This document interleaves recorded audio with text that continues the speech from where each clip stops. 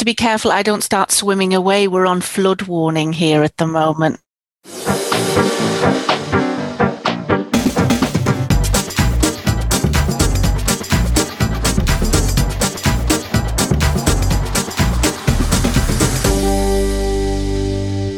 Welcome to Troublesome Terps, a podcast about the things that keep interpreters up at night. And one thing that certainly kept me up, around 5 years ago now, that's scary, was a certain word beginning with B. It could either be Brexit or Boris or maybe both.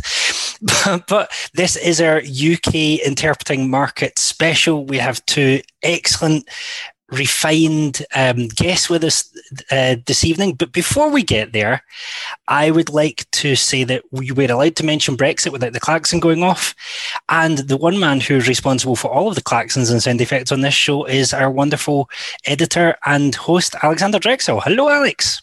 Good evening. It's good to see you. Moving right along with the introduction of our next wonderful co-host, which would be the other Alex, who joins us from Munich, as always. Good evening, Alex. How are you? Hello. Hey, everybody. It's nice to be here on such a special occasion on the day of the inauguration. So this is when we're recording it. So it's kind of time-stamped. It's kind of a time capsule as well.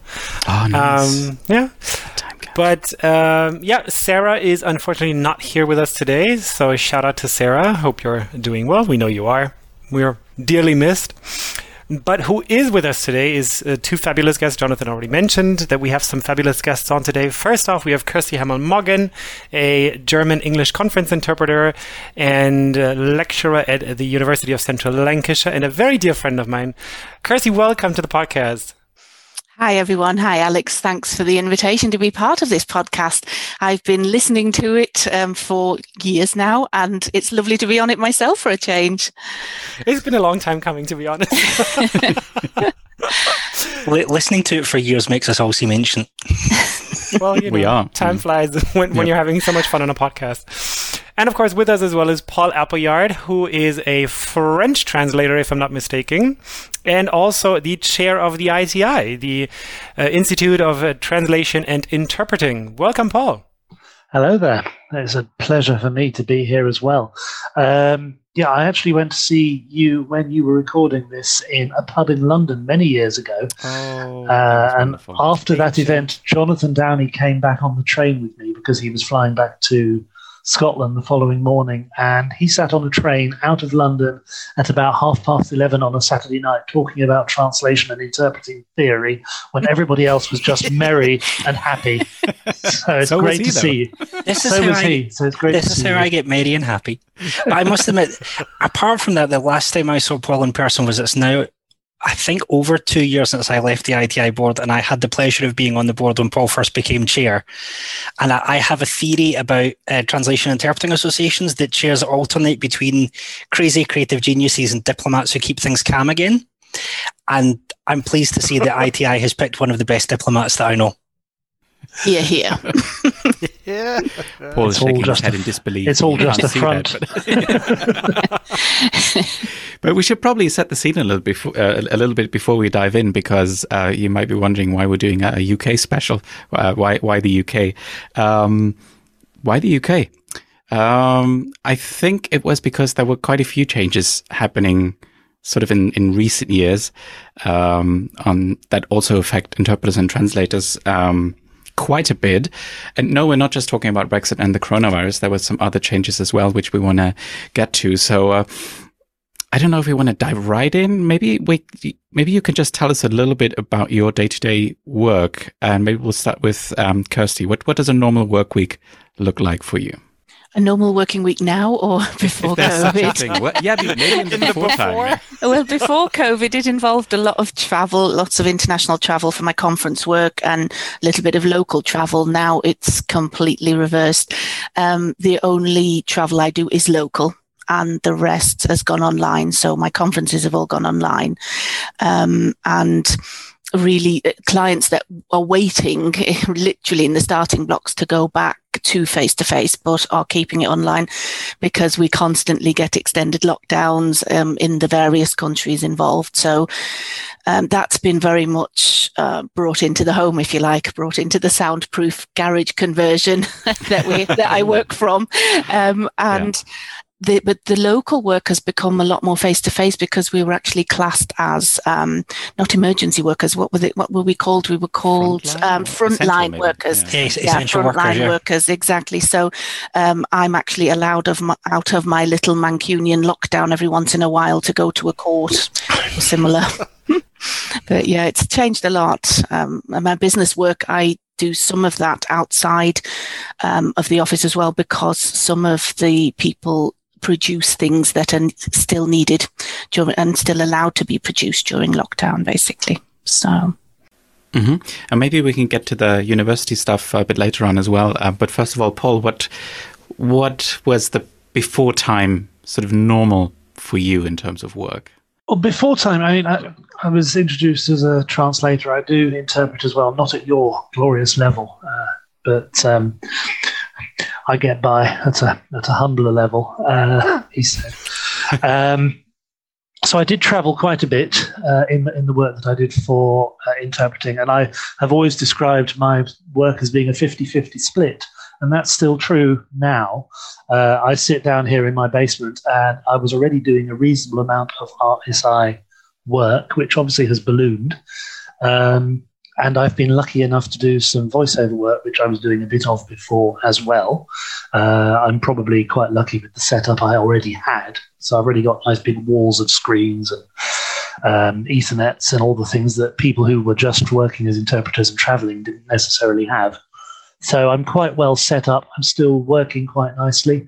There's a little bit of ITI stuff goes on as well. I send out the odd tweet, have the odd conversation about ITI matters. So I keep myself busy, but I try and be sensible-ish.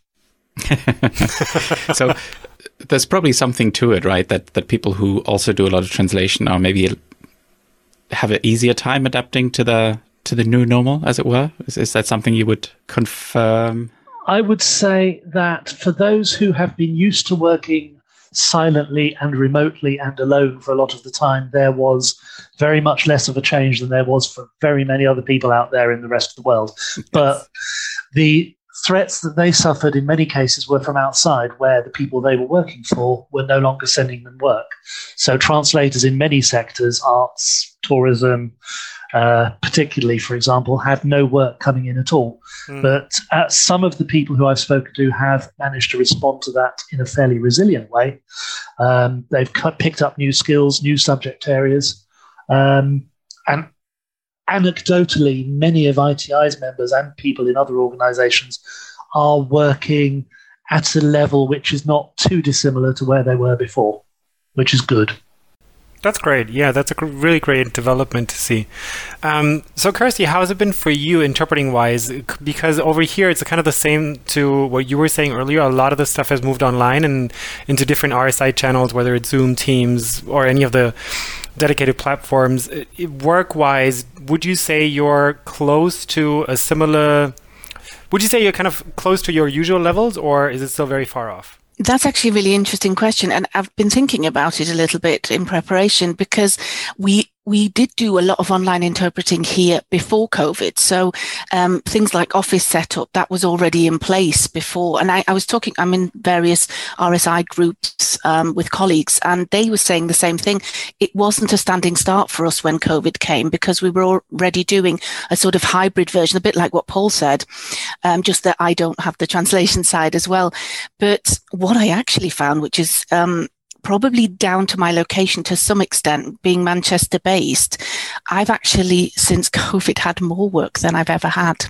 I know that sounds insane, but suddenly it doesn't matter that I don't live in London, because there is this weird idea that travel for anyone outside of London is much more complicated, where I actually only live 10 minutes from the airport, and my poor London colleagues spend hours going to different airports spread around London. So exactly. It's really quite an insane idea that people have in their heads.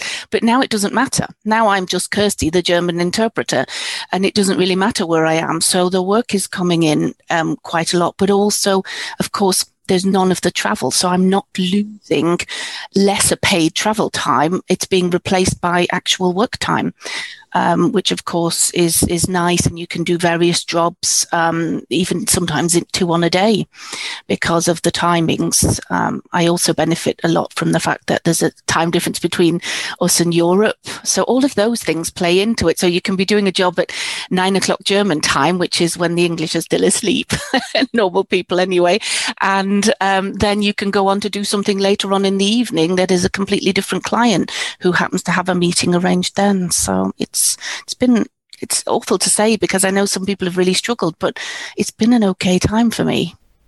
My work had fallen off the cliff previously anyway. There was kind of a period of just nothing, and then towards the end of last year, things started picking up, and now I've noticed that there seems more interest in talking to interpreters as people who know what they're talking about, if that makes sense. So I'm used to the thing of you get an agency call or you get a client call, and they really just want a warm body to sit in a booth.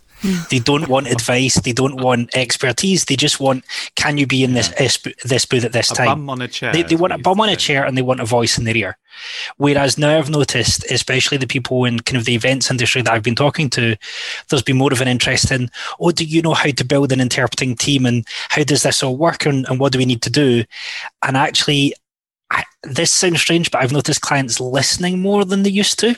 I can totally second that. I had a similar experience actually just today, and I think it's because clients are using technology more themselves. So they are getting in touch more. We're speaking more. We're speaking on Skype in preparation of a conference and similar. And we are becoming a person rather than that bum on the seat in the booth. And I'm finding that I'm having far more conversations about how to set this up and helping clients set it up on technology, but then getting much more of a sort of almost personal relationship with them, because now it's actually thanking not the German booth, but thanking Kirsty and whoever else is in the booth with her. And I'm finding that's a definite shift that we've recently seen. And also things like really basic things, like I had a rather expensive consulting project recently. I actually had my most expensive consulting project on record not so long ago. And there was a technical issue. Some of the speakers basically sounded like Daleks, if anyone's ever watched Doctor Who. But because I could tell by listening to them what was happening, I knew who to email and say, this is going on. And finally, I found someone who cared enough to talk to the speakers and say, all right, we can get them to fix that. That's easy. And it wasn't anything terribly hard or technical. It was just they'd forgotten to plug a mic in and they were using an internal mic.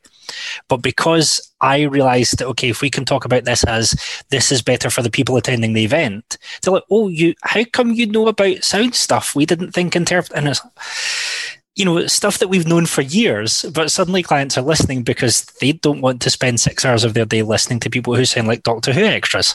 Mm-hmm.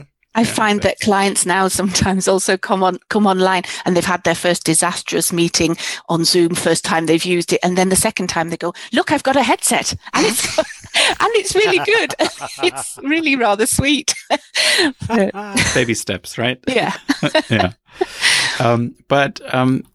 Kirsty, you've just alluded to sort of things happening even earlier already, and maybe we can, go back even a little bit further than that, to changes that happened in the UK, even sort of before Brexit and everything else happened. Can you talk a little bit about that? Because I think ITI was also quite involved in, I guess, sort of making sure that those changes are not as bad as they may have been otherwise. I'm talking about the handing out of contracts by I think it was the Ministry of Justice at the time. So mostly for legal interpreting. I think there were quite a few sort of big changes, and work got sort of outsourced to big agencies who had databases with pets in them that supposedly spoke Spanish and stuff like that. So I don't know if you can sort of give people a little bit of an overview of what happened there back in the day.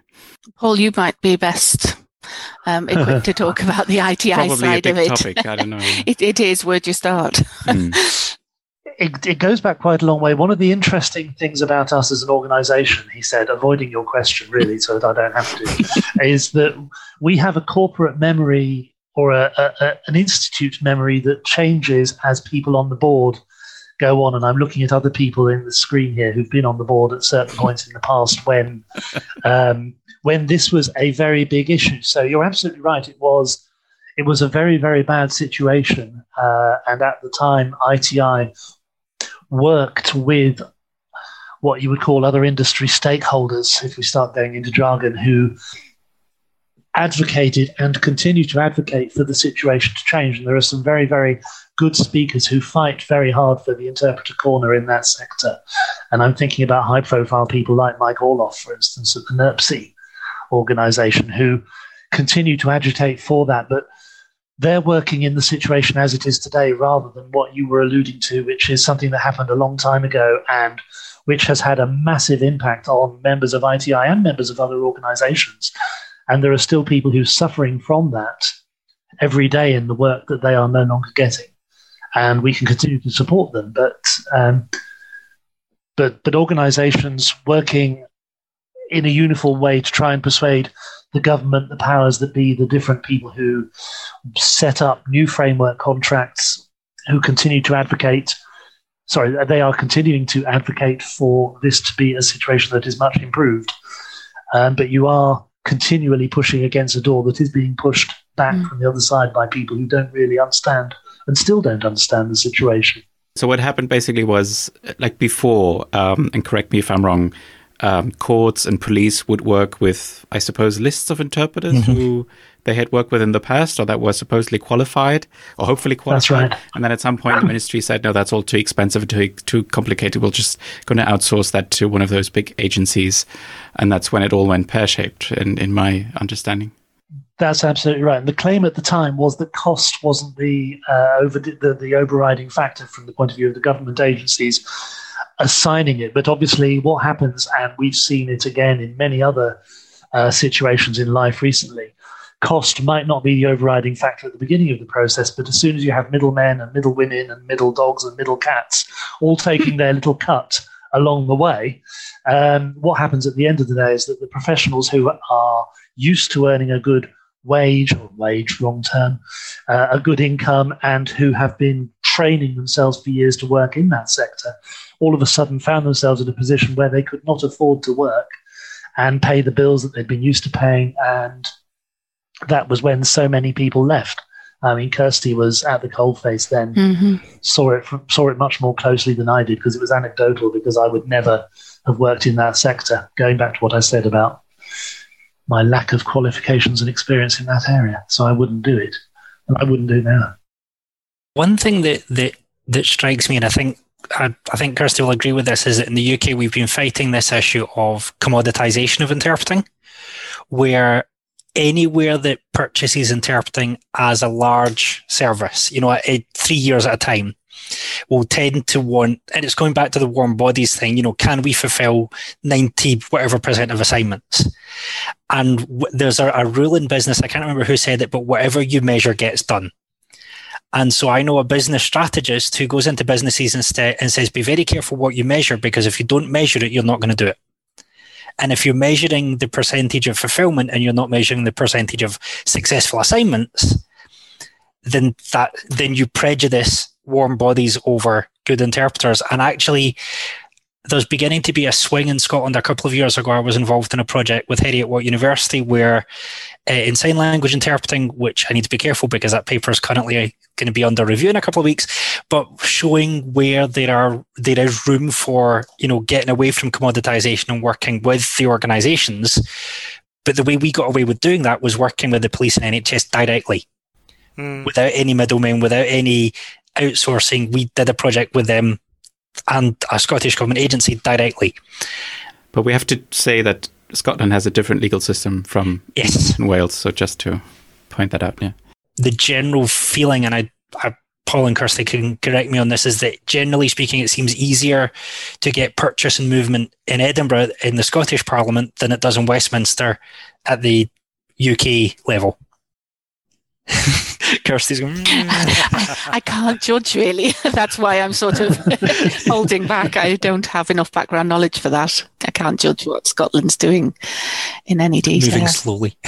Yeah. But I think that the whole idea, and I think that sort of speaks to bigger trends in the industry, the whole idea of commoditization of interpreting is maybe something we can explore a bit more, because I think the phrase gets used a lot, but I'm not sure we all necessarily have the same understanding of it. So, I mean, in this case, for example, with the legal sector, you could say that it means that, I guess, local police officers or courts no longer have this direct relationship with interpreters they've been using for several years or maybe even decades, and they know, okay, this is Miss X or Mr. Y, and they work well and they have these languages. But then again, I think it's also difficult for courts and police forces. I think at least that's what I've heard from Germany, is that it's very often difficult to find interpreters who have the right languages, because of course the demand for languages keeps changing. I mean, new languages sort of come into the mix, and it's just difficult for them to go through an entire list of individual people and asking, and maybe somebody's not available because they have to take care of children, or they can't go there in the middle of the night. So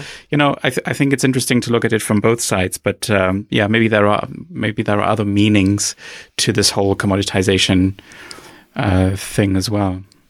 I think the implementation across the UK was quite different as well, in that you had certain courts, like we have 2 Crown Courts in Manchester, and they were really on top of their own little lists, and they had whiteboards with business cards on them, etc. But then there were others that weren't coping as well, and you can see that they might not have hours to ring round because the first 5 interpreters they ring aren't available.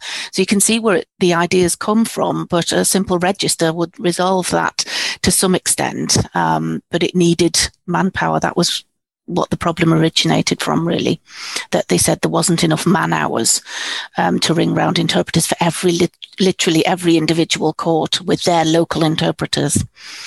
But it worked well because they knew the good ones and they kept bringing back the good ones. So from our viewpoint, it was nice because you knew you would get that regular work. And are there any formal requirements? Do you have to have some kind of certificate, or do you have to go through an exam to be able to work for courts and the police? Or? You do. For the legal side, you have to be on the National Register of Public Service Interpreters, which is the requirement to actually go to court and interpret. Having said that, in the early days, not all languages were available on the list. So that's sort of grown now more and more with qualified rarer languages as well. So it's quite an extensive list now. This reflects on a process that I know ITI was going through, Paul, where it's comparatively easy to assess someone with a common language. But when you get someone in with a language where ITI doesn't yet have an assessor, I know ITI had to go through that of, we need to rebuild, we need to build a system to make. I wonder if there's a wider issue in the UK that the languages that are in demand and that are being used aren't necessarily the ones we're used to. I don't know. Have you seen that in ITI with a growth in what we used to call what I used to call minor languages, which probably aren't so minor now? That's an interesting question. I mean, if you look at the languages spoken across the country now compared to 20 years ago, you can see that Polish is the second language spoken in the UK now. And maybe 20 years ago, it was right down at the bottom of a pile. And the attitude is that people who speak foreign languages speak English and French and German and Spanish. No, maybe English, not foreign, but there's always been the assumption that we don't speak Urdu and Gujarati and all the other languages that are community languages. So you've got 2 different levels of conversations anyway in the way the languages are approached, regardless of how they're approached by a professional organization, which goes down to attitudes and actually gets back very, very quickly to questions of racism and the way that people are accepted into their communities, which goes far beyond the remit of this discussion and anything else. What was quite interesting, though, was that very early on, the London police had very good vetting systems for very rare languages, because I was involved in that way back when. I'm showing my age now, but they were literally assessing people for languages such as Twi, Lingala, and various others. So that was always the other exam that you could do, the Met Police test for the so-called rarer languages, as we called them then. So it was actually, I was always quite impressed at just how many languages could be covered and examined for interpreters to get a qualification. And I have to say, we did have a system that was second to none at the time before all of this happened. And people do say that the UK PSI system was very advanced compared to other countries across the globe. That's interesting because, I mean, the UK doesn't have the best reputation when it comes to foreign language learning, and doesn't have an awful lot of universities teaching interpreting in the first place, community interpreting, conference interpreting, whatever it may be. So I'm wondering, where do all those people come from, and how do they get their qualifications, especially for these quote-unquote smaller languages? The London Metropolitan Police test at the time was the way that they could get these qualifications. And actually, I remember being involved in an exam where they had literally drafted someone in from Kenya for one of the language assessments. He was, I think he worked for the BBC World Service, was actually qualified as an assessor. And I remember thinking, cracky, they're going to great lengths to get someone who speaks the language at a very good level, both languages at a very good level, who is then going to assess the candidates for those particular languages. So, when the finances are there are ways and means of doing this and implementing it. They don't have to be local. Yeah. And the candidates, where did they get their interpreting skills from? How did they get their training? Was it just training on the job? No, they did preparatory courses for the exam that existed at the time. So there were different assessments put on by different organisations, teaching centres that would give them the skills, for example, to learn whispered interpreting and consecutive note-taking skills. I remember teaching on one of those courses once. And so there was a lot in place that people could do for the rarer languages. And it is kind of funny. I mean, as a consultant now, I'm realizing the languages that I thought were easy to find are actually harder than you think. I don't want to name a language, but there have been languages that have come up recently, and I thought, that'll be. And I've said to the client, that'll be no problem. I'll go and get someone for it. And if you're a consultant and say your top 2 interpreters for a certain language aren't available, it can become difficult very quickly. And there's one particular language where I have 2 people who are always at the top of my list, and it just so happened that one time they weren't available, and that's when things get tricky. And when you rely on organisations like ITI, the MITI assessment is fantastic and is only getting better, and so that then that you're going to get quality. And also, if they're MITI, I know I can talk to someone else and say, do you know so and so? I'm just going to take that opportunity and do a hard segue. Since, if you've ever listened to the show, we're announcing segues, and I think Sarah started that. Yeah. Yeah, I think Sarah started that. But I think there's 2 big sort of kind of elephants in the room when it comes to the UK and the market and how it's changed at the moment. And one of them is, of course, Brexit. And the other one is COVID, which, of course, affects all of us. But I think if we want to go... Because this was a relatively UK-specific topic where you guys were just talking about the NERPC and the change of public service interpreting, different contracts being handed out. So if we want to stick with more of a UK focus for now and talk about Brexit first and how that's kind of affected the market in the UK and kind of ITI's involvement and how your individual markets have changed, but also what kind of bigger impact it's had on the overall market. And I think I want to start with Paul on this one because, as the chair of ITI, I'm sure you've had your hands full in kind of empty hands. His hands are empty right now. Hands are empty. But I'm sure ITI has had lots of inquiries in how it can support sort of a post-Brexit translation and interpreting market, or at least their members in securing their work. I'm just guessing here because I have no idea, but this is usually what professional bodies try to do. Usually. Well, why would we buy like any other professional body? No. It's been a 2-way process because one of the biggest challenges with Brexit was Donald Rumsfeld's famous known unknowns and unknown unknowns. And right the way through the last couple of years, we've had speculation, we've had months and weeks and years of worry about taxation, getting work, how are we going to do this and that and the other. And working as translators and interpreters, it's been very concerning for each of us as individuals. For us as an organization at ITI, it's been very difficult because we've had people ever since the referendum coming up to us and saying, well, what are you going to do about it? What can you tell us about? And we've had to say, as soon as we know something, we will tell you. And then as information has become clearer, we've worked with other organizations. We've put out webinars with ATC. We've had presentations by people with Doug Lawrence. And we did, for instance, just before Christmas, we did a webinar with the CIOL on VAT, which was a very specific subject in which we already knew there was quite a bit of information. And then we have all of the information that we do have on our website, which we update regularly. But then the deal was signed on Christmas Eve at sort of 1 second to midnight. And what we then saw, what we are really, really lucky at ITI because we have a wonderful community of members. It isn't a top-down organization. I might be chair, but that doesn't mean that I'm at the top of the pile and you go all the way down and then at the bottom you've got the little members. We're a very flat structure. I'm a member of ITI and every other member of ITI is a member of ITI to the same extent as me. And over the Christmas holiday, over the Christmas weekend, some members went out and they read that agreement, all 1,005,000 zillion pages of it.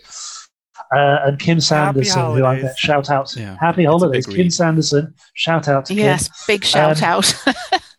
Put out, we spoke about it over the Christmas weekend, and then she put out a summary of the relevant bits. And then another member popped up, Emma Gledhill popped up and translated the legalese into legible, understandable English. So those members did that off their own bat, and they've shared that across social media with everybody out there, and that's ITI members, but obviously anybody else who can read it. So people across many organisations, but based in the UK, who are concerned by it. So yeah, ITI is working, but also each member is working on the same subject. Sorry, I got enthusiastic there. Well, that is definitely something to be enthusiastic about. That's really, honestly, some great membership engagement, I would say. It really took the sting out of things. Yeah, no, sorry. I was just going to say, it kind of reminds me of when GDPR rolled around and everybody was, oh my God, this big thing is happening. Nobody knows what's going on. And, the professional associations pretty much everywhere in Europe stepped up and, helped sort things out, which was great to see. And, seems it was kind of the same thing in this case, which is great. I mean, I think, to be honest, from my reading of it, and I need to go and read the summaries, but from my reading of it, it seems like, in a sense, UK interpreters are probably going to be okay.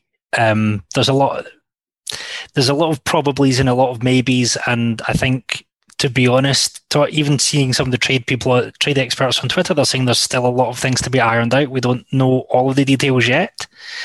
But you have this split in the UK between interpreters in the UK who have EU passports, like Paul and Kirsty, and interpreters in the UK who only have UK passports, like me.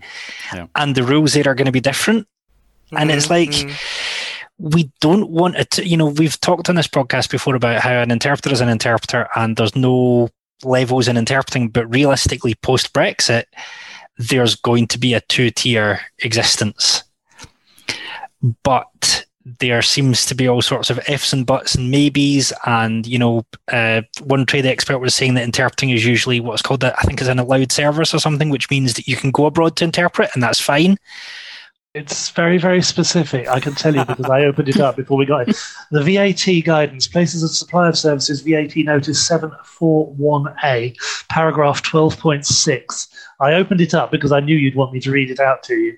But and I've just closed it, paragraph 12.6 says, services of consultants, engineers, consultancy bureau, blah, blah, blah, blah, blah, wide range of services. And then it says written translation services or interpretive services which do not take place at an event conference. So they've been very specific, and they've actually mentioned event conferences. Now, linguistically, I'm sure that a conference is completely different from a convention, which is completely different from a trade fair, and a conference can be a very, very specific and narrowly defined event which says conference on the ticket.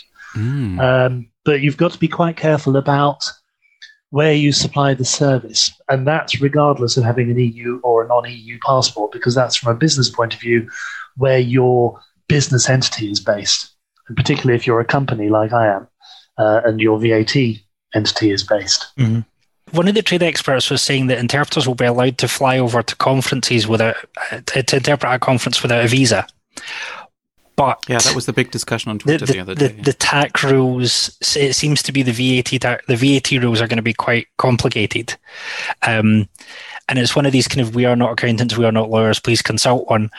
But it's... For sure. No professional advice given. but it does seem to be that. I mean, it's the strange thing is, I don't know, Kirsty and Paul, if you agree with me, but I think remote interpreting has at least temporarily scrambled the market anyway. So what happens when conferences get back up and running? You know, I know the event sector are asking, you know, what's the deal with people coming to the UK for conferences? Traditionally, a lot of interpreters in the UK have not been UK natives. The government immigration guidance does not seem to allow someone to come to the UK for the purpose of starting a business. They have to come with an employer to get a work visa. So I honestly think the supply side is going to be the biggest issue. The UK interpreters going out, I think, seems to be resolvable, but the supply side, the supply of interpreters to the UK could be an issue coming up very soon. No, you're absolutely right, unfortunately, because of the fact that there are minimum income requirements. And we have been advocating very strongly for translation and interpreting not to be included in those minimum income requirements, because many people who've come over in as translators and interpreters have come over speculatively. They've either come over because they've fallen in love, or they've come over because they like the sight of London and they've always wanted to go to London, and then they get there and they never leave. But they're going to have to demonstrate that they have an income above, I've just forgotten the figure, it's £22,500 or £22,600 minimum income a year. And that's demonstrably not possible in an industry like ours, unless things change massively. We need to find somebody who's going to set up a big translation and interpreting company and employ all these people. And that's not going to happen at that sort of wage either. They're certainly not going to sponsor hundreds of people to come in. That's the biggest challenge. Sorry. Is that going to have a big effect on PSI work, Kirsty? You know, how do non-UK native PSI interpreters end up here? A lot of them, well, for various reasons, I would be speculating, but a lot of them are actually giving up working as public service interpreters, and a lot of my colleagues have returned home, disillusioned with the situation in the UK. So we've lost some very dear colleagues who have just said, I don't want to be here anymore, which has been really sad for the profession, or they've left the profession, not the country as well, but there's been a bit of both, and it's been a really sad development because these are highly competent people that I've, often worked in the court next door to theirs and spent nice lunch breaks with them, and you just think, the profession is actually losing a lot of quality on that basis. Now, how many of them were perhaps planning to go home anyway, and that was the final push? I don't know. That would be speculation on my part, but a lot of people are leaving the PSI profession for reasons of pay and for reasons of going back home to their home countries, which makes things rather difficult. I don't think there's any political awareness of what a shortage of interpreters and translators would mean to the UK. Certainly, the UK government is very keen on its Global Britain agenda. And the reality is, unless the immigration rules work, that agenda doesn't work. Because if, for example, you have a shortage of, conference interpreters in Dutch, then that puts a strict limit on the conferences that you can run in the UK, unless you say, okay, you could say, okay, we'll fly the interpreters over, but that still runs into immigration working rules, and that makes it more expensive to have Dutch interpreters because you've got to put flights and accommodation on top. There's not an awareness of the fact that A, you're going to make interpreting more expensive if interpreters are smart, because we'll realise there are fewer of us, and B, you might have events that just can't go ahead. You might lose, delegates coming from a country because, we can't have the interpreters for them. And to put it bluntly, if a conference doesn't go ahead, it's one thing. But if a massive drugs trial involving several different languages doesn't go ahead, the criminal justice system is going to seriously suffer. Yep. And that's what we're talking about. This is often swept aside because, some parts of the profession are very focused on the event conference, as you called it, Paul, or as the Brexit document called it. But I had two thoughts on what you just said. Is first of all, the whole Global Britain campaign strikes me as something that is very much done from the point of view that the Global Britain should, of course, speak English. So other languages don't really seem to play a role. That is one thing. And we just discussed about, English and the elf on the shelf in the episode before. And the other thought could be a segue maybe to back to COVID, because I mean, a lot of people might say, well, if the Dutch interpreters can't travel to the UK for the conference, why don't we just put them in a hub and they just join the whole thing through an RSI platform? I'm not saying I'm advocating for that, but a lot of people are going to say that, obviously. Yeah, I was going to say, where's Sabine Brown when you really need a quote from her? She's like one of the UK experts on remote interpreting. But yeah, I think, Kirsty, you've got a great point that the UK hasn't looked after the languages side of its criminal justice system, and that's only going to make things harder. And yeah, theoretically, some things can be covered by remote, but I'm not sure would they be happy with a drugs trial to say, oh, we can't get UK interpreters, we're going to have to remote them in from Amsterdam. I can't see the courts being happy to let that slide. Interestingly, I think COVID is making things change quite a bit. I am now going to courts regularly where suddenly there are screens everywhere, there are cameras everywhere. There's not just the one camera facing at the one person who might need to see something or be seen. I actually ended up going to court recently, fully kitted out with my COVID equipment. And I was the one in the court and the witness was the one over in Germany, being brought in via remote link, and the systems are working so much better now. So there is a definite shift to online, not because they perhaps necessarily wanted to, but because they quite simply had to make the service continue. And I think that is going to show a very big shift. And I'm not 100% sure which way it's going to go, because now that in some respects they've sniffed how equipment can work and they've had a little bit of a taste of it, I do wonder if a lot of things are not going to go back completely to face. Because think about it, bringing in a German witness in the past to court has meant flying them in for a range of days, because you can't determine which day they might be giving their evidence. So they're in hotels for several nights. There's flights from Germany. There's interpreters on standby. All of that doesn't matter, because they're going to get a 10-minute advance warning call at home. The interpreter will be booked for that day. And, it's happening the same way. So they're not the same way, I have to say, because there's nothing the same as being next to the person, reading their body language, seeing their facial expressions and hearing everything they're saying very clearly. But in view of how many corners are cut nowadays on various things, that could be one of those corners that might well be cut in future, I'm afraid. Yes.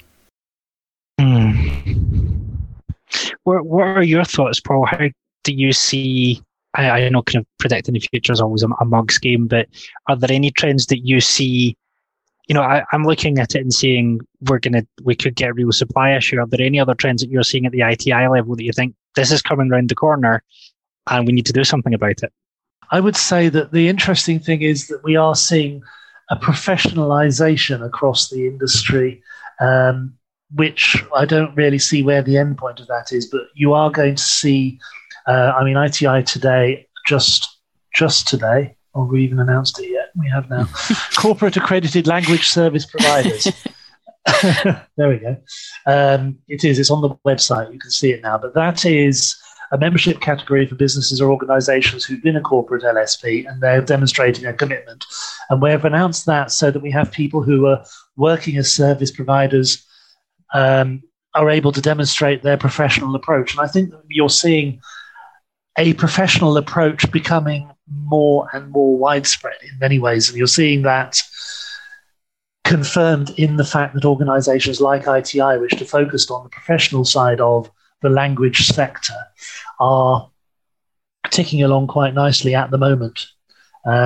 So professionalization, I would say, is something to watch out for. We've obviously have all been professionals for a very long time, but we're going to see it becoming more of a recognized thought and more of a recognized concept. On the part of interpreters as well, I would say, because when I think back to the beginning of my career, when I was very keen to do CPD, what was on offer was, restricted by just, for one thing, the physical possibility of getting training, going to London and getting training. It was often London-based. And now there is access to so much. If I want to learn about a new platform, if I want to learn about a new way of doing my bookkeeping even, it's very quick to access, and it puts a lot of pressure on interpreters to keep on top of things, but it does upskill and it does professionalize the profession as a whole. So you can't really get away with not being on top of things anymore. And I think that's good for the profession. It's definitely improving the quality of the work that we as interpreters are delivering. I've noticed that, and I've noticed a big jump in interpreters wanting to be seen to be on top of things as well, and approaching things in a very professional way. And yeah, Paul, that's a trend that I hadn't thought about, but it's a really growing one.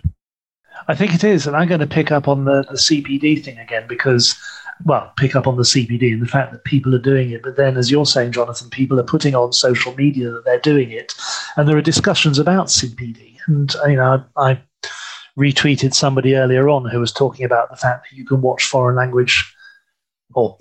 language television programs or films, and then you can put it on your CPD and you record things like that, as well as watching the webinars about bookkeeping. And swinging back to ITI and waving the ITI flag again, because I think that's what I meant to do with it. We've got our library of webinars, which is much larger than it was several years ago, but it is also much more professional again. I've come back to the word professional. So it is the stuff that Kirsty's mentioned, and much of it is free to members. So if you're not a member, join and watch them. We had a little competition this year, a little COVID competition, because some of us interpreters were seeing how quickly we could fulfill the minimum number of hours for CPD on our ITI CPD record. And we were really quick. Yeah. I cheated. I decided that being chair meant that after 30 hours after the start of the new year, I would have done my 30 hours, which I suspect is a bit dishonest. But I did it so I could get the logo on my profile. Fair enough. It's a nice perk to have as a chairman. I need to go and fill in the forms. I often forget to fill in the forms until I get the reminder email. One more trend that I've noticed. So we talked about commoditization, and that's a trend. And I've been talking a little bit recently about the need to scale interpreting. And I think this talks to what Kirsty's been talking about and what Paul's been talking about. We need to work out how do you get professional interpreting at scale. But I'm seeing a trend in interpreting that, a few years ago you would hear top translators talk about how they spent a lot of time going to client events. And I got inspired once by a talk by a lady, I don't know if anyone in this call has heard of her, a lady called Chris Durbin, who might be familiar to some, very famous French translator, certainly famous in the translation sphere. And I started going to events aimed at clients. And the first one I went to, I walked up to a stand and despite the fact that they'd had like 10 events a year with interpreters, they'd never met one in person. And the last one that I went to before COVID lockdown, I counted 6 interpreters that were there. And there seems to be more and more interpreters saying, well, actually, if I'm going to be working with manufacturers or IT people, I really should be subscribing to their magazines. I really should be, learning their stuff as well. And it's been encouraging to come across more and more interpreters. There's a lady recently who's doing diplomatic interpreting and is really getting into how diplomacy works. And I thought that's encouraging because that's us picking up from our translation brethren and sistren, I don't even think that's a word. It is now. What it means to be a professional. And it doesn't just mean being on top of your consec skills, it means being on top of the area that you're working in. Mm-hmm. Clients appreciate it as well. I just recently had a client say to me, do you know, I think you know more about my business than I do because you interpret for every different department. And it's actually true, I probably do. But they appreciated the fact that it didn't matter which department they stuck me in that needed an interpreter, I would be able to deal with it. And that is what they do appreciate. They don't just want a sort of mouth on a stick to come in and say it in the other language. They want an in-depth understanding. And that involves machinery and systems and God knows what. So, and that's where, again, full circle, the CPD is extremely helpful because where am I going to find out how a paper production machine works if I don't go away and do some CPD? Oh, I love a good paper mill. It's a very specific example. No, but I love a good manufacturing interpreting job because engineers say stuff straight. Yeah, and true. You do a factory tour and they're not trying to please anyone. They just go, look, big machine goes boom. Yeah. But I like that kind of interpreting where you get a guy proud of the machine or lady proud of the machine that she built herself. That's you clearly haven't met German engineers yet. Yeah, they love to get out the big words.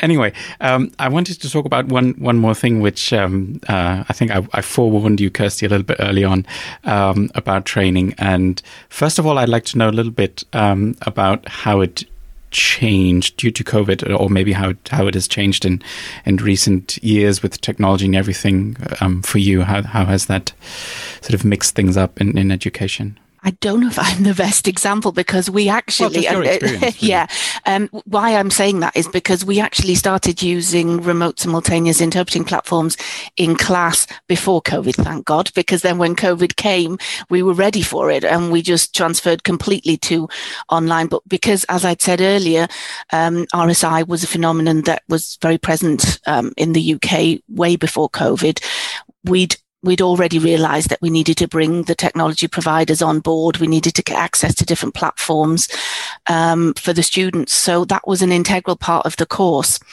And it stood us in very good stead when we got COVID coming to the UK. And, we've not looked back really. It's a shame really. This year, it's almost the reverse. We've got students who are really good at RSI and they haven't seen a booth from the inside yet. So we're going to have to do that as soon as they let us back into our wonderful interpreting suite. But that's been sort of quite a lucky development really for us, because we bought into the technology side straight away, because we just realized we're all practicing interpreters. That might be an important aspect that sort of fed into it. All the trainers at our university at UCLan, we are all practicing interpreters as well. So we knew that there were both sides to the coin, and we wouldn't want to send our students into the Wild West without all the preparation they can get. So, and with the perfect example here, I'm just going to very true. Because I was just going to say, I was just going to jump in here as well, because it's actually true, because I studied under Kirsty, and I think I actually undersold you earlier, because you're not just a lecturer, you actually developed the course at UCLan. And back then, even before anybody was seriously thinking about RSI, we were doing some very hands-on stuff. So we interpreted every single day for at least, I think, 2 hours. And that's a very smart thing to do, to actually go into RSI before everybody else, before you have to do it, i.e. before everybody else does it. I just really have to laugh at what you just said, that there's some people who just haven't seen the inside of a booth but are now expert RSI interpreters. That is such a 2020 thing. Totally is, yeah. Yes, I agree. And they will get to see the inside of a booth yet. Otherwise, I will not let them out into the world, that's for sure. But I just have to get rid of COVID for now. Yes, very true. But I think coming back to the supply and demand discussion that you guys were having all over the board, it's interesting to think about the university at the moment being very much RSI focused, because again, I remember back when I was there, there were different sort of kind of waves of countries coming in. There was a big Polish wave when I was there, and then there was a big Chinese wave the year after I left. And it's interesting right now because it's much more accessible if everything is kind of online anyway. So do you see any sort of change in demand for interpreter training at the university, or generally if you've heard of any other institution? I'm not sure about the change in demand for languages, because there is a sort of tradition of certain languages going to certain universities even. So there are certain universities that have a larger Chinese cohort, others are more experts in Arabic. So I don't think that's changed so much yet, but you have a point, it could do, because it's so much easier to put things on if you're doing them remotely, because you're not dealing with visa issues, etc. And bearing in mind that European students could potentially in future pay international student fees at UK universities, that might well be something that is envisaged for approaches to courses in future, because they don't necessarily have to be physically present. Now, big caveat on my part, I do not want a conference interpreter trained who doesn't know what the inside of a booth looks like, because then they're not trained as far as I'm concerned. So it would have to be a hybrid, but there's a lot to be said for a hybrid approach. You could then even use this aspect of them being in both countries. I trained in Germany and in the UK as part of my interpreter training, and I really benefited from it. I mean, I was brought up bilingually by an English mum, but I didn't know when I came to the UK how to flag down a bus. I stood at the bus stop like a lemon, waiting for this bus to stop, and I didn't realize I had to stick my hand out. So, it's everyday skills that are useful for interpreting that you do get when you go to the country. So there's a lot to be said for changing your approaches to fit in with the circumstances, I would say. Has ITI been enabling, because I know ITI has quite a lot of university members and has actually got a thriving research network as well. Has ITI been encouraging any sort of kind of work between the universities, or is that an area that you've just let the training providers find their own way in, Paul?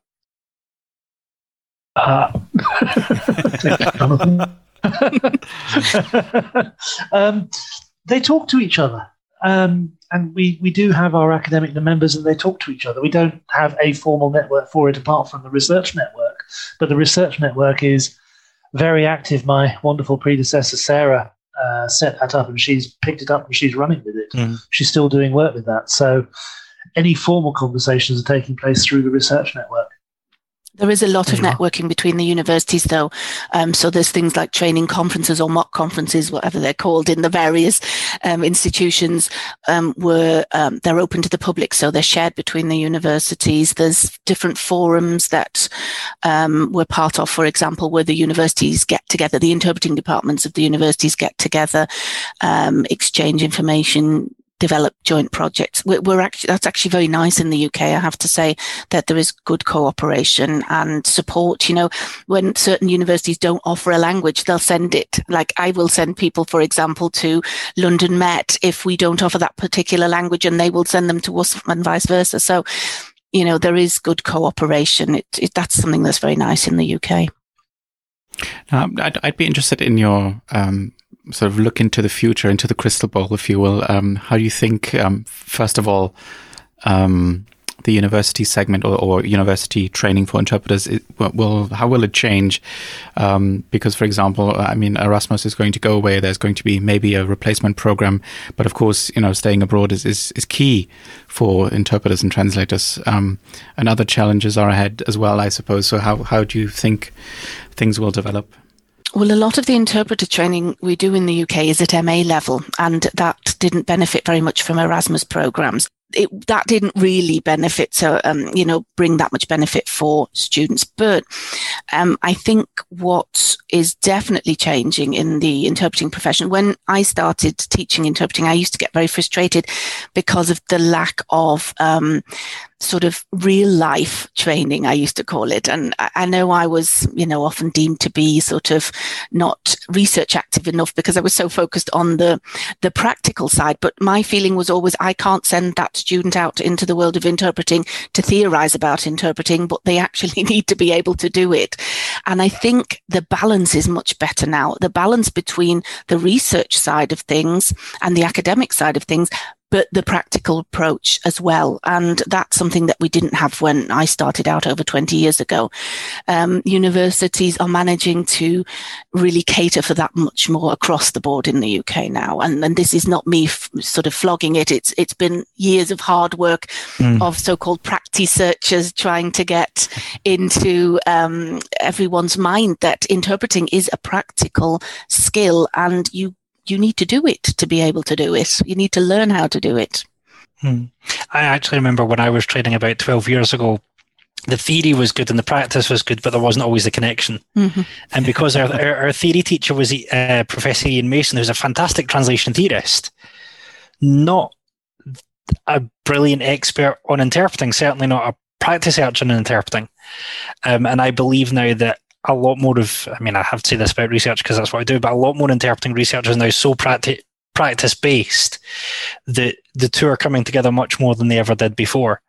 And I remember when I wrote my first book, I was really keen on, why are interpreters not hearing theory? And actually, they are now, and I get to talk, get the pleasure of speaking for universities now, and it's evident that the students really know not just what they're talking about, but they know the practical ways of putting that into practice as well. And that's really a testimony to some incredible teachers.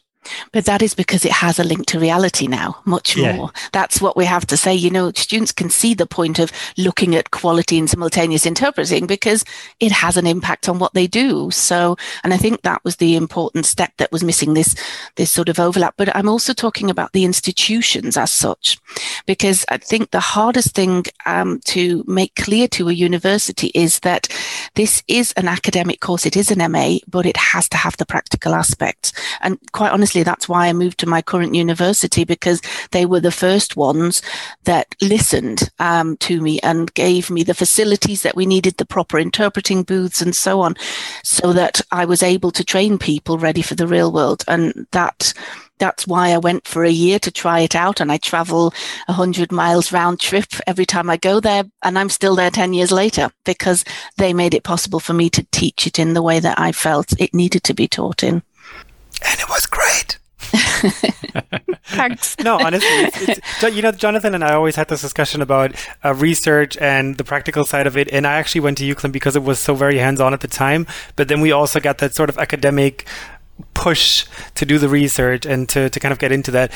How much you get into it is then still up to you. So I'm still working on that part. But it's definitely a good mix, for sure. We'll get the Alexes their PhDs yet. Eventually, maybe. Stop trying, Jonathan. Oh, goodness. Never going to give you. Sorry. That's your daily dose of Rick rolling there. I love that. But I was kind of forcing Kirsty to give some future predictions. But Paul, I want to hear something from you as well. I mean, not necessarily predictions, maybe, but maybe you can share a wish for, is there something you'd really like to see this year happening to the profession or to ITI maybe? To the profession, I would like to see, I mean, we speak about recovery. I would like to see consolidation rather than recovery, because in 2020, obviously some people found it very, very hard. As I said, some people in certain sectors had no work at all, if they were sports interpreters, translators, for instance. But many people did well in what they were doing and in the way that they adapted to things. Some people have children at home, they've been home learning. Some people have had to go out and buy equipment, get better internets and what have you. But they've done that and they are continuing to work. And again, anecdotally, membership has held up quite nicely. Which means that people are confident in what they are doing and they are confident in the fact that there is a future in what they are doing. That's demonstrated also in the fact that we have got elections for the ITI board coming up, and we announce the candidates next week, and we have 5 candidates for 2 positions. Oh, that's wonderful. Which means that that's exactly what we want. We want people who are enthusiastic about what they're doing, and they're enthusiastic enough also about the industry that they're working in. There are younger candidates. There are people who are less young than they once were. There are translators. There are interpreters. But they are people who are interested in our industry.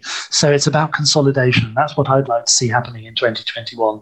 And ITI, putting that flag on again, has got our wonderful community more generally, and I'd like to see us continuing to work together, and I'd like to see us really being at the forefront of this consolidation process. There, blow that trumpet. That's wonderful. Well, listen, Kirsty and Paul, it has been great to have you both here on this episode to take a deep dive basically into a very specific market that has a lot of that reminds me of the swan thing, as it's wildly paddling below the water and looking gracious above the water. But in any case, thanks so much for joining us today for this, as I said, for this deep dive into a market that has a lot of challenges at the moment, but I took away a lot of optimism from both of you, so that's been great, and I hope that our listeners will take away that optimism as well. If you have any feedback on the situation in the UK market, feel free to let us know on social media or via email, hello@troubleterps.com. If you can, feel free to support us financially. For transcripts that we want to make available for our episodes. You can do that right on our website. The link is also in the podcast player that you're using right now to listen to this very episode. And with that, we're signing off for tonight, and we'll see you for the next episode. Bye-bye.